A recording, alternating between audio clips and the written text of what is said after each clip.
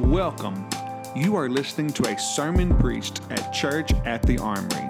If you like what you hear, share it. God bless you. Amen. Praise God. Praise the Lord. All right. Are we recording, Wesley? If you've noticed, we've missed a couple of recordings lately. It hasn't been anybody's fault, just some malfunction. So we're making sure we're recording. Yes, sir. Oh, it's not Wesley's fault. It's not Wesley's fault, but we like to blame it on him anyway. But today is different. Usually I know what I'm preaching when I preach it. And I'm certain I'm going to share at least one or two passages, but I'm so full of this message, I don't know how many different ways it's going to come out. So you're either going to walk away going, that was good, or walk away, that was the most confusing thing I've ever heard in my life. So let's say that was good. 2 weeks ago, it's been 3 weeks ago today. 3 weeks ago, I preached that message on the bread. How many remember the bread message? How many of you don't remember the bread message? Did you remember the bread that you got to eat from Miss Sherry? That's right. All right. So,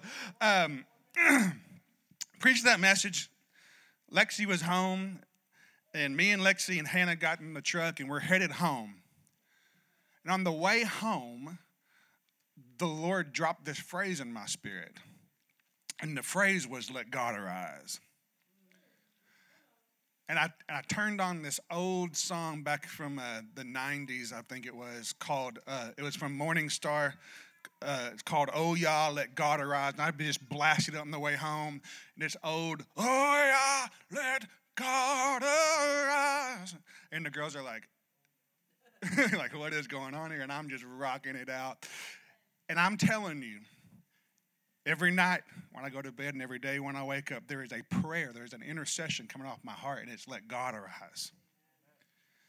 And I can't get it out of my spirit. I don't even want to preach this today because I'm afraid if I release it, like it gets off of me, and I don't want that. I love this thing on my heart where it's begging and it's calling out this form of intercession, "Let God arise, let God arise, let God arise, let God arise." And so what has led me to this has led me to the Psalms, where this phrase is captured several times. And I have been I've started reading through the book of Psalms. And many of you, if you get the emails or if you're on Facebook, you have seen where the Lord has called my heart, and I've extended this call to the church, that we would go through a season of prayer and fasting and the book of Psalms. What that means is praying, doing some fasting, whatever. I'm not here to call to anybody in this room to a particular fast. You might fast one meal a day. You might fast one meal a week. You might fast sugar. You might fast whatever, okay? But some form of fasting, and together as a church, us reading through the book of Psalms, okay? The reason is because twofold. One, there's some things in the book of Psalms, and today I'm going to try to just introduce what's on my heart about the book of Psalms, and then try to maybe bring a couple of points. As I've been in the book of Psalms reading this hard, and the Lord is not using the book of Psalms to tell me stuff. He's not using the book of Psalms to teach me anything or to be like, hey, here's something new you need to know. The Lord is using, look at me, listen very closely. The Lord is using the book of Psalms to direct my heart in intercession and prayer.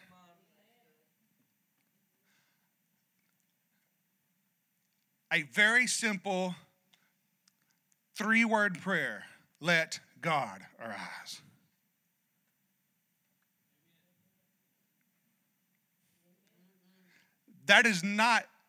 This was a song written that was a prophetic intercessory psalm that was asking the God of heaven that he would show up. Let God arise. And so I want to just lay a few things of groundwork out of the book of Psalms. Again, if I really feel like I should just stand here and read the scripture and there's not pontificate, but I'm not going to do that because I've got so much scripture here. We would be here for a very long time. So I'm just going to highlight some things that I feel like the Lord is highlighting in me. But we are going to start in Psalm 68 in just a second. Don't throw it up there yet, brother. But I want to just kind of lay some groundwork. I want to say this. One of the good things about the Psalms is they paint a holistic picture of God.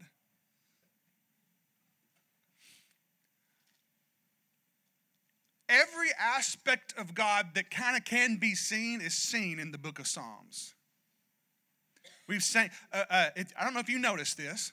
This was I asked Lacey on Wednesday. I said, "Look, the Lord dealing with my heart out of the Psalms. If we could sing a worship song or two out of the book of Psalms, that would be great." Pretty much sang every song out of Psalms this morning. Doesn't fully plan, but everything we sang this morning came from the book of Psalms. The Lord is gracious and compassionate, slow to anger, full of mercy. Psalm 100, I think 3 or 8. Right? I shared with you out of that Let It Rain, that Psalm 68, we're going to read it in a second. Right? Taste and see that the Lord is good. It's Psalm, I forget the number, but it's a Psalm. Like all these songs are from the Psalms, and we're even prophesying this morning from the book of Psalms about the rain and the presence of God. Does that make sense? And so I'm just telling you, it's not that we're going, ooh, ah, look at Revelation. We're going, ooh, ah, this is how we're supposed to sing. This is how we're supposed to pray from the book of Psalms. That makes sense. So there's prayer and fasting. And even, yea, though I walk through the valley of the shadow of death, he prepares a table before me in the presence of my enemies, and my cup runneth over. This is the prophetic voice, and it's all coming from the book of Psalms, and none of it was really planned. It's just how the Spirit is moving, and the Holy Ghost is on the book of Psalms for us as a church. So look at me. When I'm asking you is, at the very least, if you can do nothing else, I'm asking everyone in this room from now until you get done, just start reading through the Psalms. Get the Psalms in your spirit. If you got to listen to them on book audio, do that. Shane and Shane has literally just the straight psalm sung, and it's phenomenal. So whatever you do, get the Psalms inside of you, okay? Okay? So as a church, I very rarely do this. But as a church, I'm calling the church to a time of prayer, fasting in the book of Psalms. Okay? Do you understand? All right, so I'm asking you to do that. But there's a holistic approach to God. If we just take the things we saw this morning, the Lord is slow to anger.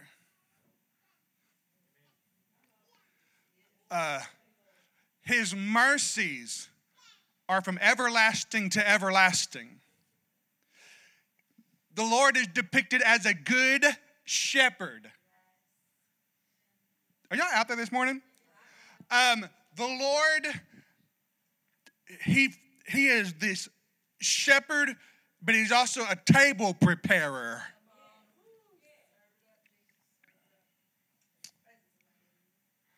The Lord is, there's songs about the Lord and his majestic. He is, and when we see the majesty of God, that we respond, and I'm not even sure if it's a mental thing or if it's just a reaction, that we see the majesty of God, that shouts of praise erupt. Well, I'm ready for praise to come back to the house of God, where God arises to the point that we react without any kind of forethought, and we just, boom, praise shouts out of our hearts. Let God arise. Praise, right? And so there's all these, there's the sweet, tender mercies. There's the loving kindness of God. There's all these attributes and these characters of God, but there's also the God who knows how to destroy your enemies.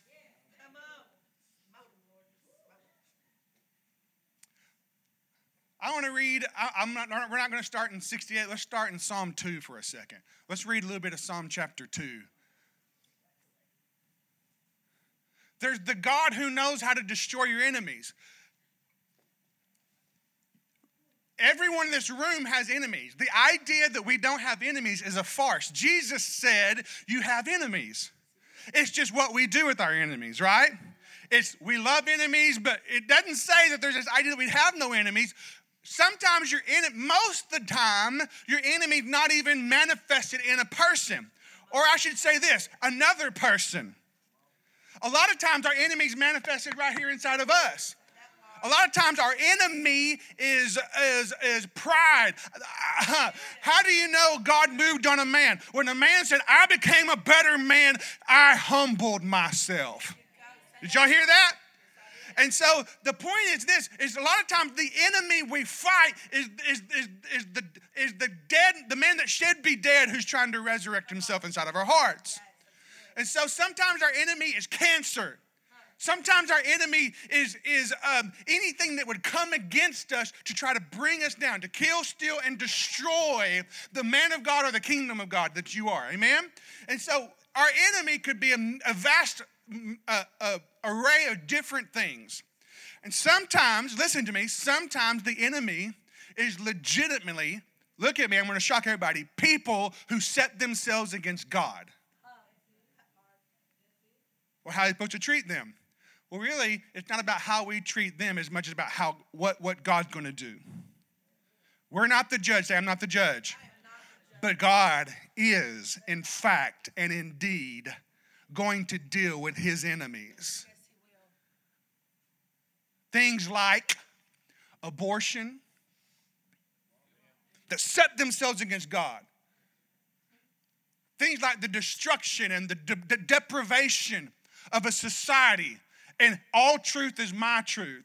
God will set himself up against these things and he will fight these battles. That makes sense?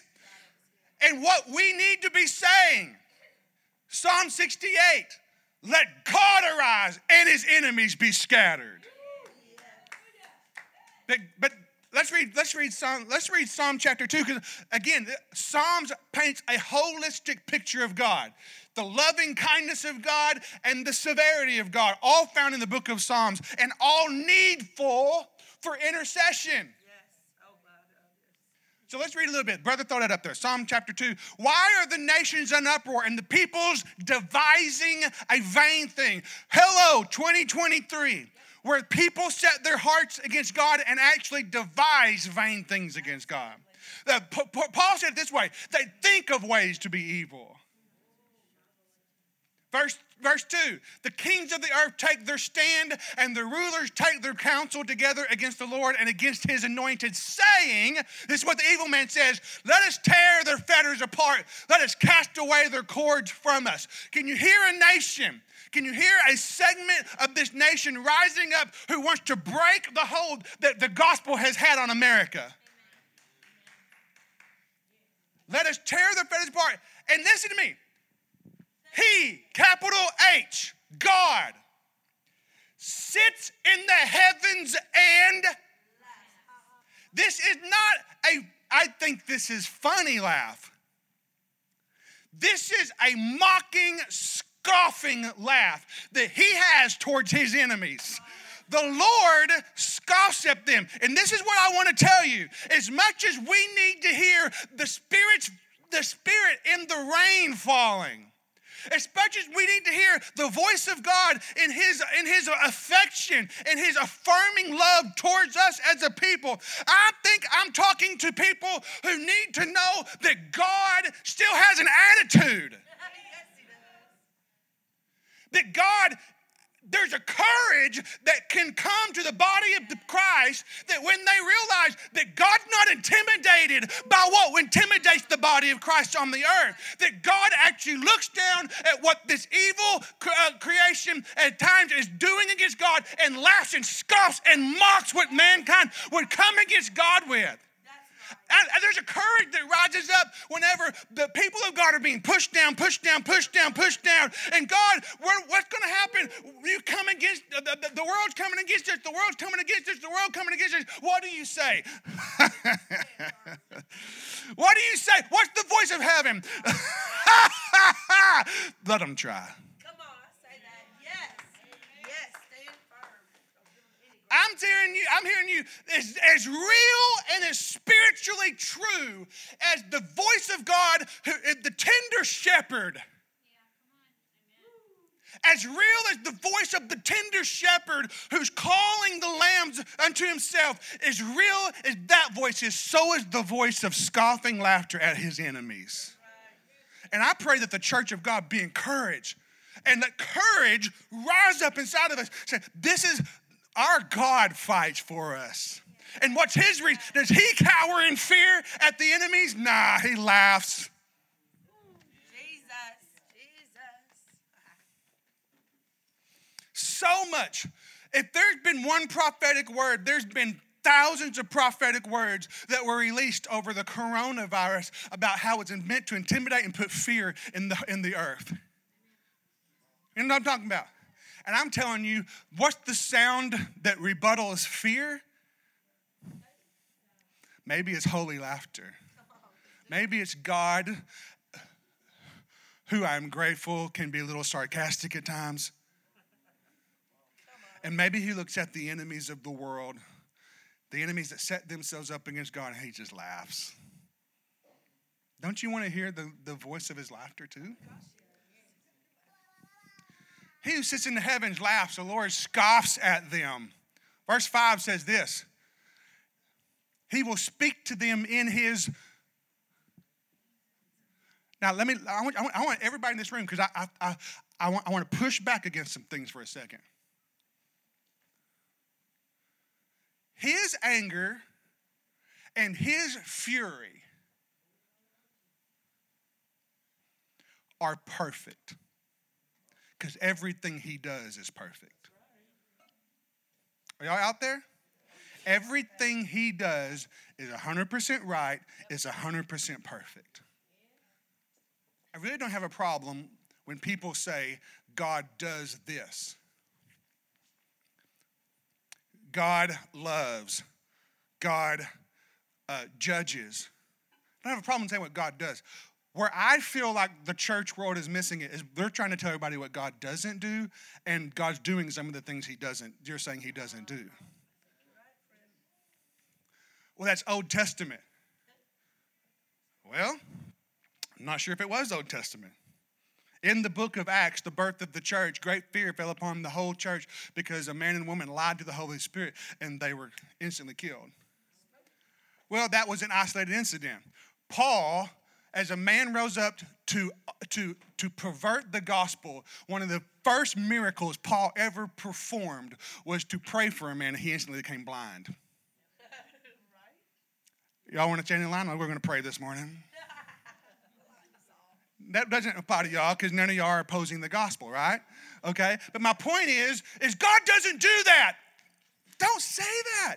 God does whatever he wants. Especially the things we find in Scripture that he does. And so there's this whole generation who wants to redefine God, what he does and what he doesn't do. And I'm here to tell you, I'm fine with just saying what God does. I'm not fine with people saying what God doesn't do, because sometimes the thing he does is what you're saying he doesn't do. And it's perfect. If God decides to manifest his anger and manifest his fury, it's as perfect as if he desires to manifest his loving kindness and his grace and his peace and his mercy. And for us to think one is greater than the other is a mischaracterization of who he is and what he does. Everything he does is right. Everything he does is perfect. He's never made the wrong choice. He'll never make the wrong choice. Only absolute 100% truth is inside of him. He cannot err on the side of anger. He cannot err on the side of fury. His fury is perfect. As much of his mercy is perfect, so is his fury perfect. And I'm tired of people saying God doesn't do that. He does whatever he pleases. He is God. And so this is why I love the Psalms. Because it's all there. It's all there. The loving kindness of God and the fury of God. And it's all perfect. And there's places of intercession maybe we've missed because we have decided not to go with God in his fury. Not that we judge, but that we say, God, let whatever you want poured out be poured out. If we're going to pray the prayer, let God arise, then in whatever way he chooses to arise is perfect. But if he decides to show up and through our religion we can't recognize him because we've just said this is not what he is. Y'all didn't get that, did you? Israel couldn't recognize Jesus Christ because they had come to believe. They said this is what he is, this is what he's not. And when he showed up, they couldn't recognize him because religion taught them to see God, the Messiah, in only one way. And I'm here to tell you, we need to shuck religion. We need to shuck mindsets, okay? And we need to go back to a place where God is God. He is whatever he arises as. That's what he is, and that's what I want. If he wants to come judge the earth and get rid of abortion, come on, let God arise and his enemies be scattered.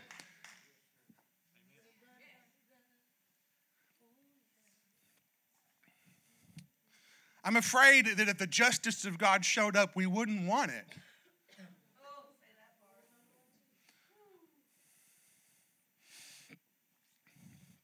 The wrath of God has a purpose. And we don't even want the purpose because we don't want the wrath. Turn him over to Satan so his soul may be saved. Wow. We don't want these things. We're saying God doesn't do that. Does he only do that? No. But is he only always merciful? My spirit will not always contend with man. God will do whatever he wants to do. And every manifestation of him is perfect, and I want it. Here's where we get in error. And I've said this many times, I'll go back to it again. Where we get in error is we are like the sons of thunder. God, there's your enemies over there. I propose this. According to your holy scriptures, this prophet called down fire and consumed the enemies of God. Let's try that. Jesus didn't rebuke them for calling down fire. He rebuked them for calling down fire in a spirit that he was not in. Matter of fact, God manifested by fire. Matter of fact, Hebrews teaches us our God is a consuming fire. God manifested by fire, and if he wanted, if it was his will, which is perfect, to do that in that moment, it'd have been perfectly fine. Otherwise, you got to resurrect Ananias and Sapphira, and the kingdom of heaven has to apologize to him. But God said, no. The reason Elijah wanted fire was because he was putting God on display. You want fire to vindicate yourself. Only God. Listen, vindication belongs to God. That's right. Who does vindication belong to? Vindication belongs to the Lord. Vengeance is mine, says the Lord. So to know what spirit we're in, right? That's the hard part. To discern our heart is the hard part. And so here we are. We're going to read through the book of Psalms because I'm telling you, the book of Psalms is at times very violent. Are y'all okay with that? The book of Psalms at times is very, it seems like, oh, that's legalism. No. The book of Psalms is perfect. Somebody say amen. And so there's times when his tender mercy shows up, and there's times when his fury shows up, and we want it all. I love this next verse 4, verse 5, verse 6. But as for me, God, I have installed my king. He's talking about Jesus. This is what God says. I put my king, I put my man in there. Right? And he is on my holy mountain, verse 7. My king, I will surely tell the decree of the Lord. He said to me, you are my son. Today I have begotten you. Listen, he is the installed king. He is the promised son, Jesus Christ. And both expressions of him judging king, full of fire and vengeance and full of the justice of God, and promised son who is the firstborn of many brethren, who leads us into the family of God, into the eternal being of Christ, right? Both are the legitimate expressions of God, and we should not look down on either one of them. And matter of fact, this Psalm chapter 2, 60% of this psalm is quoted by New Testament authors to justify the gospel.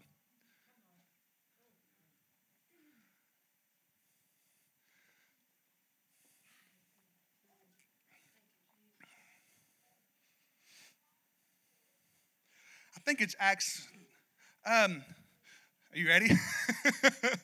Acts 13:33. Throw that up there.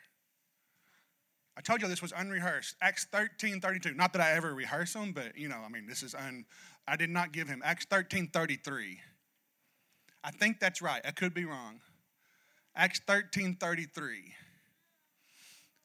We preached to you the good news and the promise made to the fathers, verse 33. And God has fulfilled this promise to your children in that he raised up Jesus. As it is written in the second Psalm, you are the promised son, Israel. Verse 34.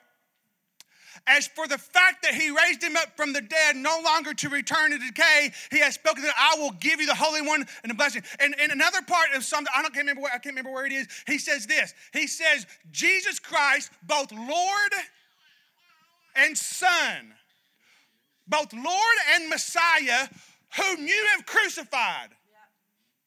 Listen to me. That's taken from Psalm chapter 2. Both King and Lord, both Lord and Son, who you have crucified. And remember, listen to me, remember, Psalm chapter 2, the Jews knew this verse. God says, I have installed my king. But on the day that their king was standing there with Pilate, on the day that their king was standing there with Pilate, listen to me, the Jews, knowing Psalm 2, having had to have it memorized, is this your king? We have no king but Caesar. And the Jews blasphemed the king. They even put a sign above his head, King of Kings, Lord of Lords, King of the Jews, right? They put this, and they blasphemed the king, knowing Psalm chapter 2, that God has installed their king, and God had promised them a son. And when he stood right there before him, they pledged allegiance to the earth instead of pledging allegiance to the God of heaven. This is why we have to have the Psalms deep in our heart, that we know who our king is. We know who our promised son is. Give me Psalm 68 and we'll go here.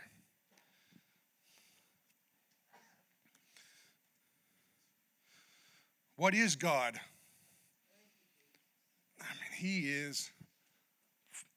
is the I am that I am, period. Even he won't answer the question. Who should I say sent me? I am. Well, what are you? Yep. Whatever I need to be in whatever situation, that's who I am. Yes. Oh, yes, he is. Yes, he is. But you're not that. Oh, yes, I am. But I don't like that. I am perfect. Raise your hand if you're ever wrong. I've been wrong at least once or twice. I've been wrong a lot. Listen. You know, the only man who can stand and raise his hand and say, I've never been wrong, is Jesus. God. He's never been wrong. Listen to me. Let God arise. Let his enemies be scattered. Let God arise and your enemies be scattered. I pray that takes intercession inside of your heart. What do you need? I know people in this congregation who are battling cancer. Let God arise and his enemy be scattered. I know people who are on the cusp of having a breakthrough with a dream of their heart of a business. And my point is that God arise and every enemy that would stop it be scattered. I say to church at the Armory who needs a business deal to happen, let God arise. And let everything that would set himself up to stop it be scattered.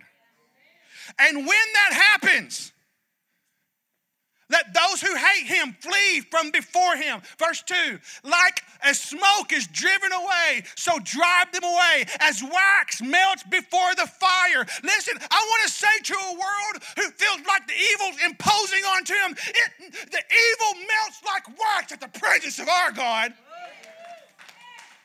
The fire, our God is an all-consuming fire, and it doesn't stand a chance. Evil doesn't stand a chance. It will, as easily as smoke is puffed out of the room. so is whatever set itself against this church and you and this city and your family and your marriage and your finances. Whatever set itself against it, as easy as smoke is driven away, so the presence of our God will drive them enemies away. As smoke is driven away, so drive them away. As wax melts. And listen, I want you to go before the throne with confidence. And I want you to pray, God, arise. And when you say to cancer, or when you say to whatever it is, as easy as smoke is driven away, God, drive this cancer out of my body. Go in the name of Jesus. Hallelujah. There's got to be this confidence that the psalmist wrote this song in. Let God arise, right? And he sings this song, and he sings it with confidence, knowing who his God is. He actually scoffs at cancer. He scoffs. Let the wicked perish before God. Verse 3. Let the righteous be. Where is the gladness in the body of Christ?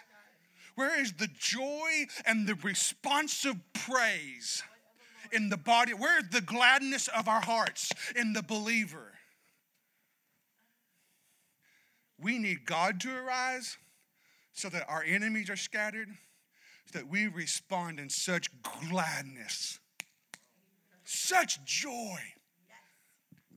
Let them exalt before God. Yes, let them rejoice with gladness. I told you about driving home the other day, listening to that song, right? The song's like 15 minutes long. In the middle of the song, let God arise. Oh, yeah, let God arise.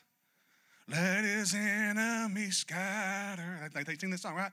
And at the middle of the song, they're trying to end the song. This is recorded live. And when they end the song, such praise erupts from the people of God that there is a constant roar of shouting and joy for like 5 to 10 minutes. At the end of this long extended, yeah, God, Jesus, you start hearing, Jesus, Jesus, and this chant of Jesus starts erupting over, totally spirit-led. And I'm here to tell you, we know how to be, We know how to sit in the lap of Father, and we know how to soothe our hearts and our soul, and we know how to be loved on by Him, and all that is good and all that is necessary. But do we know how to shout in exuberant praise to our God? Do we know how to lift our voices in a response of heaven that sounds like a freaking Braveheart? You know what I'm saying? Like, yeah, God, right?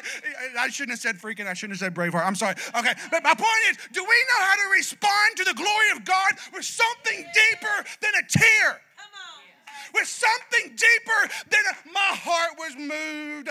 Oh, pity, patty, bread, God. I'm not making fun. I'm not trying to downgrade. We got that point down. What we don't know how to do anymore, what we need a revival in, is the shout. Is the shout that's powerful enough to go around the city and bring walls down. It's a shout that goes, Yahweh, let God arise. Come on, yeah. Where's the fierce lion of Judah? Judah means, Right. where's the fierce lion of Judah? Come on. Where's the roar of the people of God? Yes. And I'm telling you, it's a response that when God arises, our hearts can't help. When God arises, our hearts can't help but shout. That's right. Our hearts can't help but, yeah!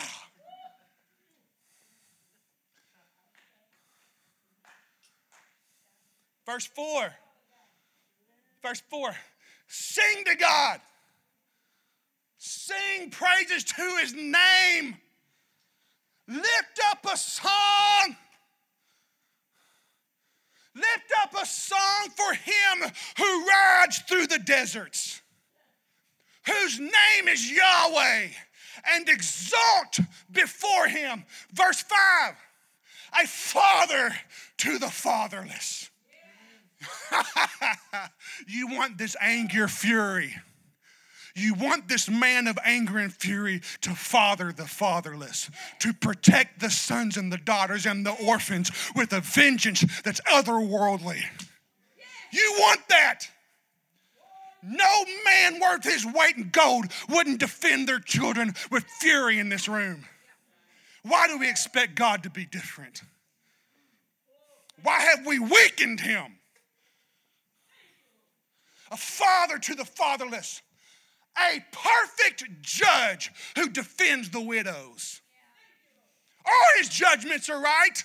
All his judgments are pure. All his judgments are perfect. He will take up the cause for those who can't take up the cause for themselves.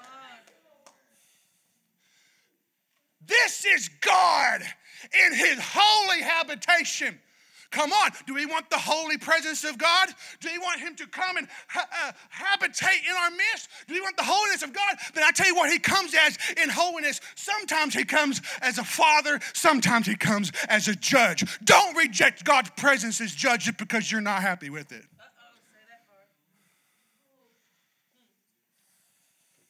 Verse 6, God makes a home. Whew. I tell you what I see when I look across this place. I don't see a church, I see a family, I see a home. And I see a home that God has made. I see a home for the lonely. God will take prisoners and he will lead them into prosperity. Only those who rebel against him. I know many men have used this scripture to try to whip the believers into shape. I know many men have used this scripture to try to manipulate and legalize the gospel, which is all a bunch of hockey, okay? But I'm here to tell you, the rebellious, those who reject and rebel against his fatherliness, his judgments, only those dwell in a parched land. But I'm telling you right now, if you'll accept him, if you'll breathe in what he's pouring out, if you'll cup your hands and receive the rain this morning, you don't dwell in a parched land. You dwell with a cup that is overflowing. Verse 7. Oh God, when people went forth before you, when you marched through the wilderness, think about that, Selah. Verse 8, the earth quaked.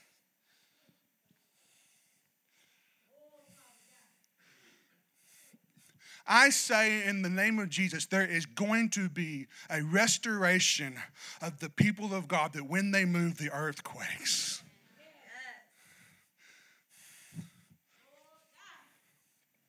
Let God arise.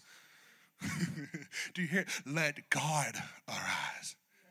That when his people walk the earth shakes. Well, God doesn't do that anymore. That's the Old Testament. The disciples got together, the people of God, the church got together and prayed, and when they did, the room was shaken. The heavens dropped rain at the presence of God. Sinai, the mountain of God itself, quaked at the presence of God. I want his rain. I want his shaking. I want his quaking. I want his presence. Whichever way he manifests his presence, I want it. Throw up Psalm chapter 3 and I'm done. I think. Psalm chapter 3 says this, "O Lord, how many my adversaries have increased." Anybody in the room felt like it's just been piling on lately? This was against me, now this is against me, now this is against me, now this is against me. Anybody felt like the things coming against you have increased? Many are rising up against me. Lord, it was just sickness, and now my marriage is in trouble. And it was just my marriage, but now my job is in. It was just this, but now I got to. You see what I'm saying? You feel like it was just one sickness, and now they found something else on top of that. And it seems like things are compounding, and I can't find a breakthrough. It seems like I'm stuck, and things are just multiplying, but not the things I want to multiply. Verse 2. Many are saying of my soul, it's never going to get any better. Come on. Many are saying, you might as well just accept this as a way of life. This is how it's always going to be. It's not going to be any better. There is no deliverance in our God.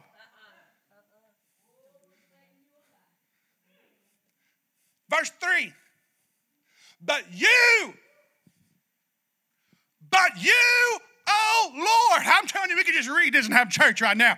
But you, oh Lord, are a shield about me. My glory and the lifter of my head. Who needs God to come and protect you right now? Who needs God to put his glory on you right now? Who needs God to come and take your weary head that can't lift itself up off of the pillow in the morning anymore and grab you by the nape of the hair and say, let's get up, boy. I need God to come be the lifter of my head. Verse 4. I was crying to the Lord with my voice. And guess what we do when we cry out? God answers.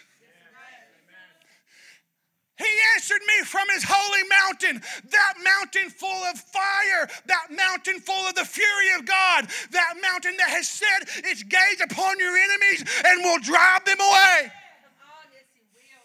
Verse 5, I laid down and slept. Who can't sleep in the house? Come on, who's having, Reggie, are you having problems sleeping? Ain't me. I laid down and slept, and I awoke because the Lord sustained me. God's going to restore your ability to rest.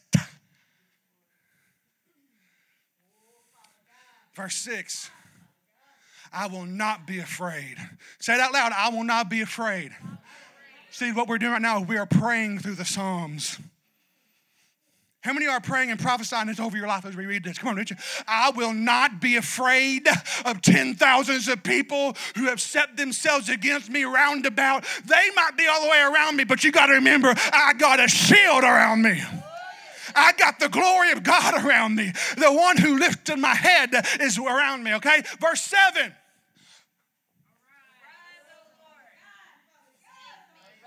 Let God arise. Let God arise. Save me, oh God, for you slapped my enemy across the face. Read what it says.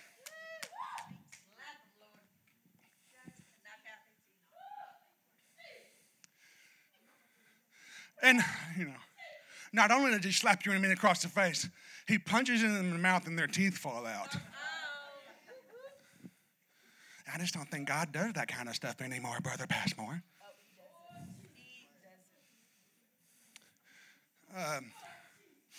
You have, what a weird verse. You've scattered the teeth of the wicked.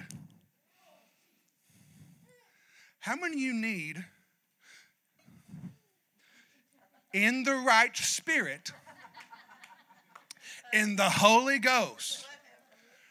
Enemy, maybe, listen to me, maybe the mouth of the fear of the diagnosis of cancer. And you need God to come punch that thing right in the mouth.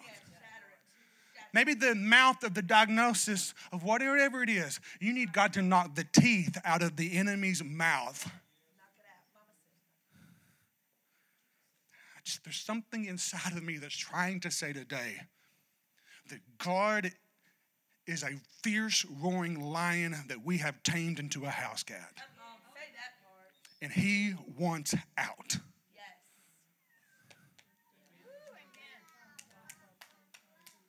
Not because he is unjust, and not because we're mad at somebody, so we want him to sick them. But because he is sick and tired of watching the church retreat and watching the church being overcome.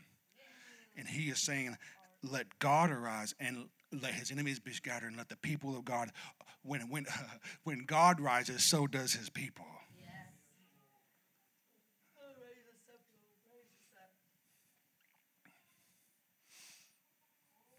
Let's just read the whole thing, verse 8.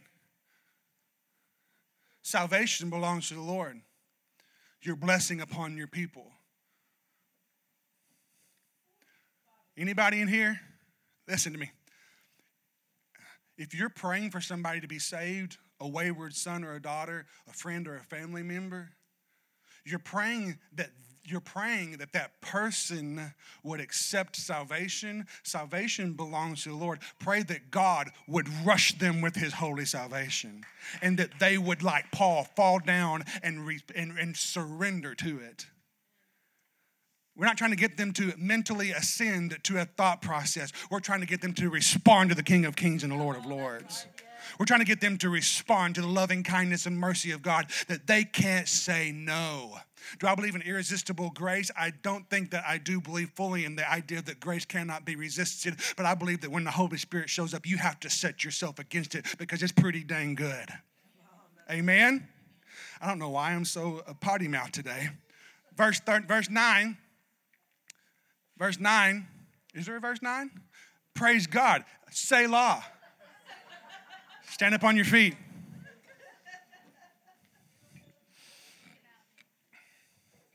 Selah. Think about it. Or it's another way to say amen. Let it be.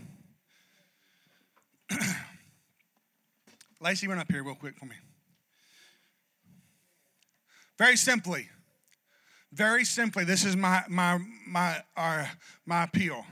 If you need God to arise, if you need God to show up in your life, you're going through something and you need God to show up, get out of your seat and come to the front. We're going to pray.